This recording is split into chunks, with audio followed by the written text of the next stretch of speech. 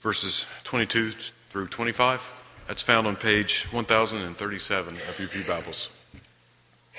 Again, Galatians 5, 22 through 25.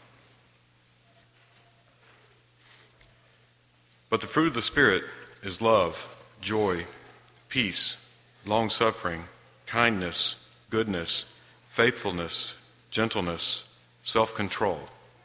Against such there is no law. And those who are Christ have crucified the flesh with its passions and desires. If we live in the Spirit, let us also walk in the Spirit.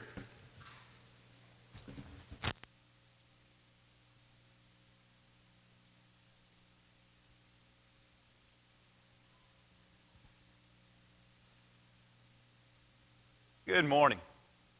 It is good to see each of you. If you're a guest, again, we welcome you. It is good to be together this morning to worship God. It encourages us that you're here, and we hope that we can be an encouragement to you. It's a wonderful time. As America, we think about love today, February the 14th. And it's wonderful in the Lord's family, we think about love all the time. That's one of the fruits, one of the aspects of the fruit of the Spirit. Today, our young lady serving Christ will serve our widows and widowers a meal today. They'll show their love for them. Also, many of you and all of you are invited to go down to the Mount Juliet Healthcare Center this afternoon and participate in an outreach to let them, the residents of that center, simply know that we love them. Bags will be provided for everybody to deliver to each room, and everybody's encouraged to just take one room and go in and sit down for 15 or 20 minutes and visit together. It's exciting to think about the question that if the Mount Juliet congregation ceased to exist, would anybody in the community notice or care? And to think that surely if we show God's love, the answer to that would be a resounding yes. Absolutely, people would notice and care. Are you open? We've been thinking about that this year. Are you open? In January, we looked at the fact, are you open to growing? And we continue that series even tonight on Sunday evenings throughout this month. But this month, on Sunday mornings, we're asking the question, are you open to stronger relationships? You know, it's wonderful that God created us in such a way as to not walk in isolation through this world, but that we walk in companionship and friendship. We walk as a spiritual family together through this world. We walk with a physical family together through this world. God designed for us to love our neighbor. God expects us to be involved in relationships, and what is wonderful is that God wants those relationships to be healthy. As a matter of fact, when He gives the fruit of the Spirit, He says, against such there is no law. In other words, when we have poor relationships because it is our fault, we have violated the law of God. God expects you and I, as His children, to contribute to strong, good relationships as much as depends upon us. Now, with that in mind, we have the challenge that lies before us to realize that the easiest thing for us to do, now doesn't this sound strange? The easiest thing for us to do is destroy relationships. It just doesn't sound right, but that is the case. Look again back to our text in the 5th chapter there of Galatians. Look again at verse 22. But we see the fruit of the Spirit is love and joy, and today we'll talk about peace and long-suffering. But remember what we mentioned last week? That those who are Christ have crucified the flesh. In other words, the easiest thing for us to do is live in the flesh and to be envious, to be jealous, to be murderers, to be drunkards, and on, the works of the flesh. And someone says, oh, really, that's not me. Yes, by nature, that's us. But he says we can crucify that individual, and instead we now live, he says here in this verse, in the Spirit, and we walk. In other words, now our conduct is going to be in the Spirit. And so what is produced by a life that is led by the Spirit is the fruit of the Spirit. And so what we're trying to emphasize throughout this series is we don't work on the end result first. We work on a life in the Spirit. We work on a life that has crucified the flesh. And then the result of that life is the fruit of the Spirit. In other words, like we talked last week, it's like an orange. If you want an orange, you have to go back to the orange tree. Or it's like an individual that is drunk with alcohol. We say, well, they were under the influence of alcohol. That's why they said this. That's why they did that. Do you realize that when you and I live by the Spirit, that the world's not going to understand? You're going to have coworkers that say, why do you always take that? You're going to have family that says, well, you just need to tell them. You're going to have friends that says, I tell you what you need to do to get back at them. And then when you refuse to do that, they're going to say, I don't understand you. And the best explanation we can give is, I'm under the influence. If it were the old me, if it were just me, I would do all those things you said. But you see, I'm under the influence. It's not me anymore. I'm living in the Spirit. I'm walking in the Spirit. And the things I used to say and I used to do, I no longer do those things. Now I produce the fruit of the Spirit in my life. Friends, we can't ever expect the world to totally understand that. Because you see, the world goes about and they mirror everything that everybody does. And the happenings and the people around them either make them happy or make them sad. And last week we talked about the fact we need to shatter those mirrors. And instead of reflecting everybody and everything, we need to decide to receive the love that God offers, the joy that God offers, and simply give that as an action. Not react to everybody, but to choose a loving and joyful action for everything in life. But then today, we think about peace and long-suffering, and we think about a second principle. The first being shatter the mirrors, the second, turn the other cheek. This morning, I want to talk with you about something that intellectually it's probably pretty easy to understand. But the reality is, there will be some here this morning that just do not believe what we preach. It's interesting, you could ask them, do you believe the Bible? And they say yes, but then when you say, do you believe you should live this out? They would say no. And then others that intellectually believe this and even have a measure of faith in it, when it comes to exercising it tomorrow or this afternoon or this week sometime with the strife that's in their lives, they'll fall short. Because let's face it, it's one thing to sit here in a peaceful surroundings, in a period of worship, and talk about peace, but usually our greatest moments of strife are not during the worship hour. Usually those relationships are challenged the most at other times during the week. You see, there would be people that you and I would place under the category of good, faithful Christians that would literally tell their children to disobey this passage. Friends, as we begin this study today, I simply want to ask you again, do you believe the Word of God? Do you believe that what makes so much sense to you in the flesh might be completely 100% contrary to a life that's lived in the Spirit? Are you willing to say, when I'm not under the influence of the Spirit, I would act like this, but now that I'm living under God, I'm going to do something that I would never otherwise do? How many ways have we tried have we heard Matthew the 5th chapter tried to be explained away?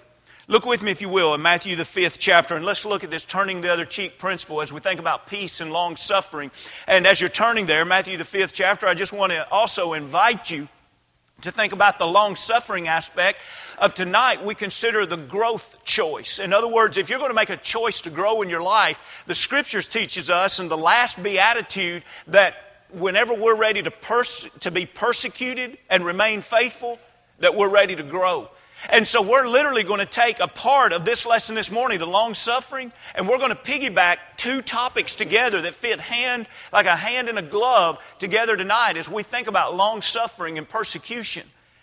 But this morning especially, as we think about the sister characteristics there of peace and long-suffering, I'd like for you to think about Jesus' teaching here in Matthew the 5th chapter. We're still in the Sermon on the Mount here that we'll go back and study tonight. But notice what he says in 38.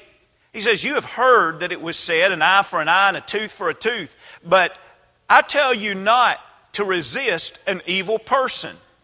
But whoever slaps you on your right cheek, turn the other one to him also. And he talks about if somebody wants to sue you, just go ahead and give them your tunic and your cloak. And he talks about in 41, if somebody asks you to go a mile, go with them 2 miles. He talks about in 42, if someone wants to borrow something from you, let them borrow it. And then he talks about in 43 that they would say, love your neighbor and hate your enemy. But then in 44, he says this to them, but I say to you, love your enemies, bless those who curse you, do good to those who hate you, pray for those who spitefully use you and persecute you. And he talks about how this is going to be very different from the tax collectors. This is going to be very different from heathens, from people that live in the flesh. But he concludes this in 48 by saying, therefore you shall be perfect, just as your Father in heaven is perfect. Friends, do you know what meditate is? I know that may seem silly to ask, but really, do you? You know what it is to take a scripture and to understand the teachings of that scripture from God's Word and then meditate to think, how am I going to live this out this week? The next time this occurs, how am I going to live out this passage? Will you just for a minute meditate on verse 44? How are you going to live out this week if someone curses you? Can you see yourself right now blessing them? There may be someone here today that honestly says, I would never do that. In other words, what you're saying, I'm still living in the flesh. You're not going to move me to a life in the Spirit. I refuse to be one that crucifies the flesh. I am going to stay in the flesh where I get... And here's what's interesting. They're saying where I get to do what I want, but the reality is you're empowered by everybody else. You're not doing what you want. You're empowered by everybody else. If they're mad at you, they have now empowered you to be mad at them. If they're happy, they have now empowered you to be happy. Think how weak that is. A child of God is empowered by God. And it doesn't matter what people around them do, they don't rule and reign their life. And so a person curses them. And not out of sarcasm and not out of a false motive. The child of God blesses them. A person hates them. And can you see yourself now? Can you meditate and can you see yourself doing good for them when you know they hate you? When they bring harm into your life and they persecute you, right now, can you see yourself saying a prayer for them? Friends, that's the beauty, that's the challenge. That's the life of one who's living in the Spirit. Their life is literally producing something that they would have never produced otherwise. With that in mind, I'd like for you to look with me to this next slide as we see peace. The life that produces it must first experience it. That's what we want to say in these next few minutes. We want to use scriptures to see first how do we experience it, because we can't give away something that we've never received. And so how can we experience the peace of God? When you look at John, the 3rd chapter, we're going to look at some passages kind of quickly and then kind of slow down at the end. But for time's sake, let me go ahead and just lay out some things for you to think about and mull over. In John, the 3rd chapter, we love verse 16. For God so loved the world that He gave His only begotten Son. We know that well. But you know, the following verses, He explains the fact that He didn't come to condemn the world, but He came to save the world. And then He enlightens us on the fact. He speaks of the fact that when He came, in verse 19, He was light, but light exposes darkness. And so people who are living in sin, they don't want to be revealed that they're sinners, that what they're doing is wrong. And so the idea is, get light away from us. Jesus, get away from us. We don't want you around us. You make us feel guilty. Now keep in mind, what are we? As Christians, we are the light of Christ. And that's why many times people in the world do not want to be around us, because our presence, our righteous life, I'm not saying any of us are perfect. I'm not saying we're better than other people. I'm simply saying our righteous life enlightens, brings guilt upon them because they realize what they are doing is wrong. Notice what he says in 20. For everyone practices evil, hates the light. And notice also in 21, but he who does the truth comes to the light. But what are those going to do that don't do the truth? They hate it. They want it to get away from them. In other words, when we think about receiving the peace of God in our lives, what I want us to see first and foremost this morning is that doesn't mean that there will never be strife-filled situations around us. Do you realize that when Jesus came to this earth, what He is saying to Nicodemus here in John 3 is, in a sense, He's saying, listen, you want to talk about strife? I know about strife. You want to talk about people not liking you? I know about people not liking you. But what did He have? He had peace. But notice what He brought to the world. In Matthew the 10th chapter, in verse 34, He says, do not think that I've come to bring peace to the earth or to the world. I did not come to bring peace, but to bring a sword. God sent His Son to be at odds with the world so that those who would want to leave the world would have a Savior and be saved. In Luke, the 2nd chapter, in verse 14, the King James and the New King James translation probably misses it here. We've seen this on a lot of holiday cards coming from these translations, but a more accurate translation in almost every other translation will translate it more like this in Luke 2 and 14. Glory to God. This is the birth announcement of Jesus Christ. And it says, glory, this is what the angels are saying, glory to God in the highest, and on earth peace among those with whom He is pleased. It's not the best translation to say, and peace and goodwill to all men. That's not what the Lord was saying. Jesus did not come to this earth to bring peace to all mankind. He didn't come to bring peace to the sinners. He came to bring a sword, to pierce the hearts, to try to urge them to turn away. And the ones who do not want to turn away will not know the peace of God. Friends, we have been given by God a tremendous gift when we talk about the peace of God. And that's what Philippians 4 and 7 is talking about when it says the peace of God, which surpasses all understanding, will guard your hearts and your minds through Christ. But now look with me, if you will, to Psalm the 3rd chapter. The Lord wants us to know this peace. In Psalm the 3rd chapter, we have David at a time in his life when Absalom was working against him, formed a coup and was trying to take over the kingdom. Now keep in mind, this is David's son. David loved his son dearly. If you had a son who was trying to kill you, would you be able to find peace? Would you be able to sleep at night? Could you honestly say, in a time filled of strife, of your son trying to kill you, I know the peace of God? Friends, I know in the flesh that there is no way we could know that. But what I'm asking you this morning is, do you understand? Do you accept? Do you believe in a peace of God that passes understanding in a way that the world could never understand in the flesh? This is what David said in verse 1 and 2 of Psalm 3. Lord, how they have increased who trouble me. Now, the one who's troubling him the most is his son that's raising an army up against him. Many are they who rise up against me. Many are they who say of me, there is no help for him in God.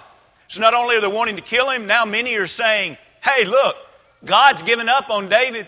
He's not going to help David anymore. And what's David's answer? But you, O Lord, are a shield for me, my glory, and the one who lifts up my head. I cried to the Lord with my voice, and He heard me from His holy hill. I lay down and slept. I awoke, for the Lord sustained me. And skipping down days, salvation belongs to the Lord. If you lived at a time where it seemed like everybody was against you, would you be able to walk around with your head up? If you walked in this room today and you believed that everybody in this room was against you, would you walk in with your head low? David says, even though so many are against me, you hold my head up, God. When you're anxious, when you're worried, when your peace seems to be violated, do you sleep well? You know, I think one of the most common things that individuals say at a time when they are really worried about something is they'll say, I just can't sleep. Isn't it interesting that at a time that David's son was pursuing him, he said, and it's recorded in Scripture, I lay down and slept. I awoke, for the Lord sustained me. He goes ahead and throws that on at the end because any of us would be saying otherwise, David, how can you lay down and sleep? That doesn't make sense. How can someone find enough peace to sleep at a time like that? And David says, I tell you how. My Lord sustains me. Friends, I hope you realize this morning my goal is not to bring you an easy lesson. My goal is to challenge all of us to really believe what God offers and what God would require of us. I don't give you this illustration to say I'm any better than the other person. I'm simply reminded of Friday, literally while I was working on this lesson. I took a little break and I went down to a store. And while I was in the store at the cashier line, the cashier and I was the only one in the front of the store. And just small talk. We've seen each other several times. And I said, hey, how you doing today? She says, I'm worn out. I'm exhausted. Not catching on to what she was really trying to say. I said, oh, really? Are they working you long hours now? And she said, oh, no. No, I couldn't sleep last night. Now think about it. I'm studying on this lesson. I go down the store. This is literally, I couldn't sleep last night. And when I finally did fall asleep, the alarm went off at 5. I had to get my son ready for school. Still not catching on. I said, well, maybe since you are exhausted today, you'll sleep really well tonight. And the most miserable looking face that you can imagine began to nod no. And she said, there's too much going on in my life right now to sleep. I won't sleep again tonight. By that time, someone had stepped up behind us and our transaction had already finished and it just wasn't appropriate to continue talking about it. But my heart broke. And I study this lesson and I wonder how many of us say we've crucified Christ. We've crucified the flesh and we're now Christ. We now live in the Spirit and we walk in the Spirit. That's what we say. But we find ourselves doing the very same thing. Or yet how many of us can say, I found the peace of God. And even among all that is happening, even though there are things around me that are not peaceful, I know the peace of God. I can still lay down and I can still sleep because I know that the Lord sustains me. Look with me, if you will, to Philippians, the 4th chapter. I'd like for you to see that when God gives us a teaching, He also gives us the details of how to fulfill this teaching. And maybe at this point, there's some of us here this morning saying, I don't think it's possible. I don't think it's possible to have your son trying to kill you and that some way you could find the ability to just lay down and sleep and say, I got that night's sleep because I put it in God's hands. Friends, I don't write it, but I believe it when I read it if it's in God's Word. And then the book of Philippians, the 4th chapter, we see two women that apparently were creating quite a disturbance in the church at Philippi, Euodia and Syntyche. And notice in verse 2, he says, I implore you. In other words, I beseech you. In other words, he is correcting them as he says, to be of the same mind in the Lord. Well, you can skip down to verse 7 and you can see what that mind is. And the peace of God, that's what He wants for these two. The peace of God, which surpasses all understanding, will do what? It'll guard your hearts and your minds through Christ Jesus. We can put a guard around us so that we're not on self-destructive mode. We can put a guard around us so that we are not on a mode that destroys other good relationships. And so someone can say, wait a minute, you're telling me I can have strife with someone else. Keep in mind, we're not the ones to be contributing to that strife. But we also can't control everybody else. And so I can have strife with someone else, but yet I can still know the peace of God. How could that ever happen? We'll drop back to verse 4. Here's the recipe. Rejoice in the Lord always. And again, I say rejoice. Stop throwing pity parties. And start looking for the things and the ways that God is using you and is blessing you. And rejoice. It doesn't mean we put our head in the sand that the other's not happening. But so oftentimes when things are not exactly the way we want them, we concentrate solely on what is wrong. And Paul looks at these two ladies that they have some serious problems of disruption going on. And he says, the first thing I want you to do is I want you to find some good things. And I want you to rejoice in them. The second thing he says I want you to do is let your gentleness be known to all men. The Lord is at hand. You remember we talked about gentleness or meekness where you take the reins and hand them over to God? Women, he's talking to those two there. He's talking to all of us. Can you say, look, I can prove to all mankind that God is reigning my life. I'm not in control anymore. If both of those women would do that, their disturbance would be over. That's the beauty of having a disagreement with a Christian. When both respond in the way that God has taught, it's solved and it's settled. But now notice this next teaching in 6. Be anxious for nothing, but in everything by prayer and supplication with thanksgiving, let your requests be made known to God. And the peace of God, which surpasses all understanding, will guard your hearts and minds through Jesus. Notice on this next slide, I pretty much kept word for word what we just read. But I simply put it in a quick outline form. How is it that we can be anxious for nothing? There will never be a time in our life on earth that there won't be strife. So he's not saying, hey, there'll never be strife. You'll never be uncomfortable. You'll never have difficult situations to deal with. He's not saying that. But he says, you can know peace. You can receive the peace of God. You can go through life and not live an anxious life. In everything, you can do that. How? Number 1, pray. It's not that it's self-suggestion or auto-suggestion. Okay, I'm going to talk positive to myself and prayer is a good way to talk positive. No. And it's not that old saying, prayer changes things. It's kind of like, okay, what is prayer? A magic potion? It's God that changes things. Prayer is the way we communicate to God. Prayer is when we're humble enough to say, God, I can't take care of this one. God, this one is completely up to you.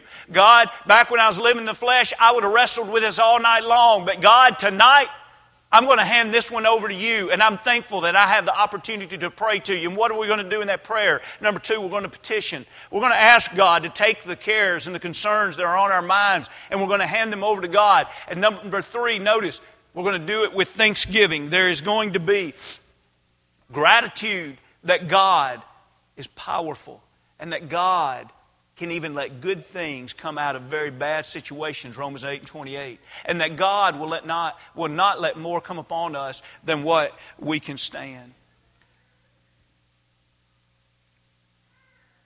Could anybody ever really do that? You know, when the Scriptures teaches us that children, such is the kingdom of heaven. I guess that's the best way that you could describe Ruby Bridges. Many of you probably know her story well, but just a quick reminder. During the 1960s, when desegregation was ordered in New Orleans, there were 4 little African American girls that the courts ordered to go to all Caucasian schools. 3 of them went together to the same school. But there was one, William Francis Elementary School, that Ruby Bridges, she had to go alone. She was a first grader that year. As she approached school, being escorted by federal marshals because the local police and the state police refused to handle the situation. So federal marshals were sent in to protect this little girl. They walked her to and from school every day. And her first day as she approached school, mobs of white people gathered around with their picketing signs, and they yelled cruel and harsh things, and they even threw things. Later she found out it was eggs. They said the most awful and disgusting things. It's such a negative spot in our U.S. history. And this little girl kept her head up. And she walked right there with those marshals into a school, and all of the white parents wouldn't even let their children go to school that day. And she went into school for her first day of kindergarten all alone. The second, third, and fourth day all alone. Finally, the kids came back to school, but her classroom never had a student placed in it all year long. She went to school alone. And every day the marshals would pick her up at the end of school and they'd walk her home, and she'd have her chin up. And Robert Coles was a psychiatrist from Harvard that was sent to help that child through the times. And it puzzled Robert because every day he would talk to the child, or at least twice a week. He'd talk to the child and he'd say, "Ruby, are you doing okay?" "Yes, sir. I'm doing good." "Ruby, is anything bothering you?" "No, sir. No, sir, I'm doing really good." "Ruby, what's wrong?" "Nothing's wrong, sir. I'm comfortable." They couldn't figure it out. Honestly, the psychiatrist couldn't figure it out. How can she walk? And by the way, the mob continued for months. How could she walk through a mob every day on the way to school and not be down, not be out? To literally, Miss Henry, her first grade teacher, could not believe it either, and talked about how she continued to learn and how she was a pleasure to teach, and never did she have a bad day. And one day, what they thought would happen, they thought maybe that was the day it was happening. She wouldn't be able to take it. One day she's going to turn to that crowd. And Miss Henry watched out the window, and she saw Ruby as she got to the steps, the mob still surrounding, and she paused. And Miss Henry could see her mouth moving. The marshals were trying to rush her into safety, and she wouldn't move. And finally, after a few minutes, she moved on into safety. And Miss Henry asked, "Why did you stop today, and what did you say to the mob?" She said, "I didn't talk to the mob." She said, "I saw your lips move. I know you were talking to them. What did you say?" She said, "Oh, I wasn't talking to them. I was praying." She said, "Praying?" She said, "Yes. You see, every day 2 blocks back, I stop and I say a prayer for them. And this morning, I forgot to say the prayer for them. And I remembered when I got in the middle of them that I hadn't prayed for them. And so I stopped and said a prayer. And in the afternoon, when I get back to that same place 2 blocks away, I stop again. And I say a prayer." Robert Coles couldn't believe his ears when the teacher told him that. So when he made his house visit that week, he said, "I hear that it was suspected that you were talking to the mob." "No. They told me you were praying." "Yes." "They told me you were praying for them." "Yes." "Why would you pray for them?" She said, "Why would I not pray for them? I'm the one they're trying to hurt. If there's anybody that ought to be praying for them, it ought to be me." And he couldn't help but ask, "What do you pray?" She said, "I pray to them what I've heard preached at church. Father, forgive them, for they do not know what they do. I also in that prayer say, God, I know that when there were people that said really bad things about you, you forgave them. And God, I ask you to forgive those people who say really bad things about me. Nobody else could understand why that little girl had peace but children of God. To think that we truly can crucify the old man of flesh and that we truly can bless those that curse us. We can do good to those who hate us. And we can pray for those who persecute us. But it's not a game. It's not something we conveniently pull out whenever we want to make someone feel bad. Friends, that's the peace of God. And when we can take that into every relationship, when we can offer our spouse a spouse who knows the peace of God, when we can offer our children a father or mother who knows the peace of God, when we can offer our co-workers and our neighbors an individual, a friend, a co-worker who knows the peace of God, think of the gift that we have given. And so this morning, I beg you to meditate upon this lesson. I beg you to pray upon this. And let's all have fantastic relationships because we've produced the fruit of the Spirit. This morning, if we can help you become a child of God, if we can help you in any way, if you simply need prayer, come as we stand, as we sing.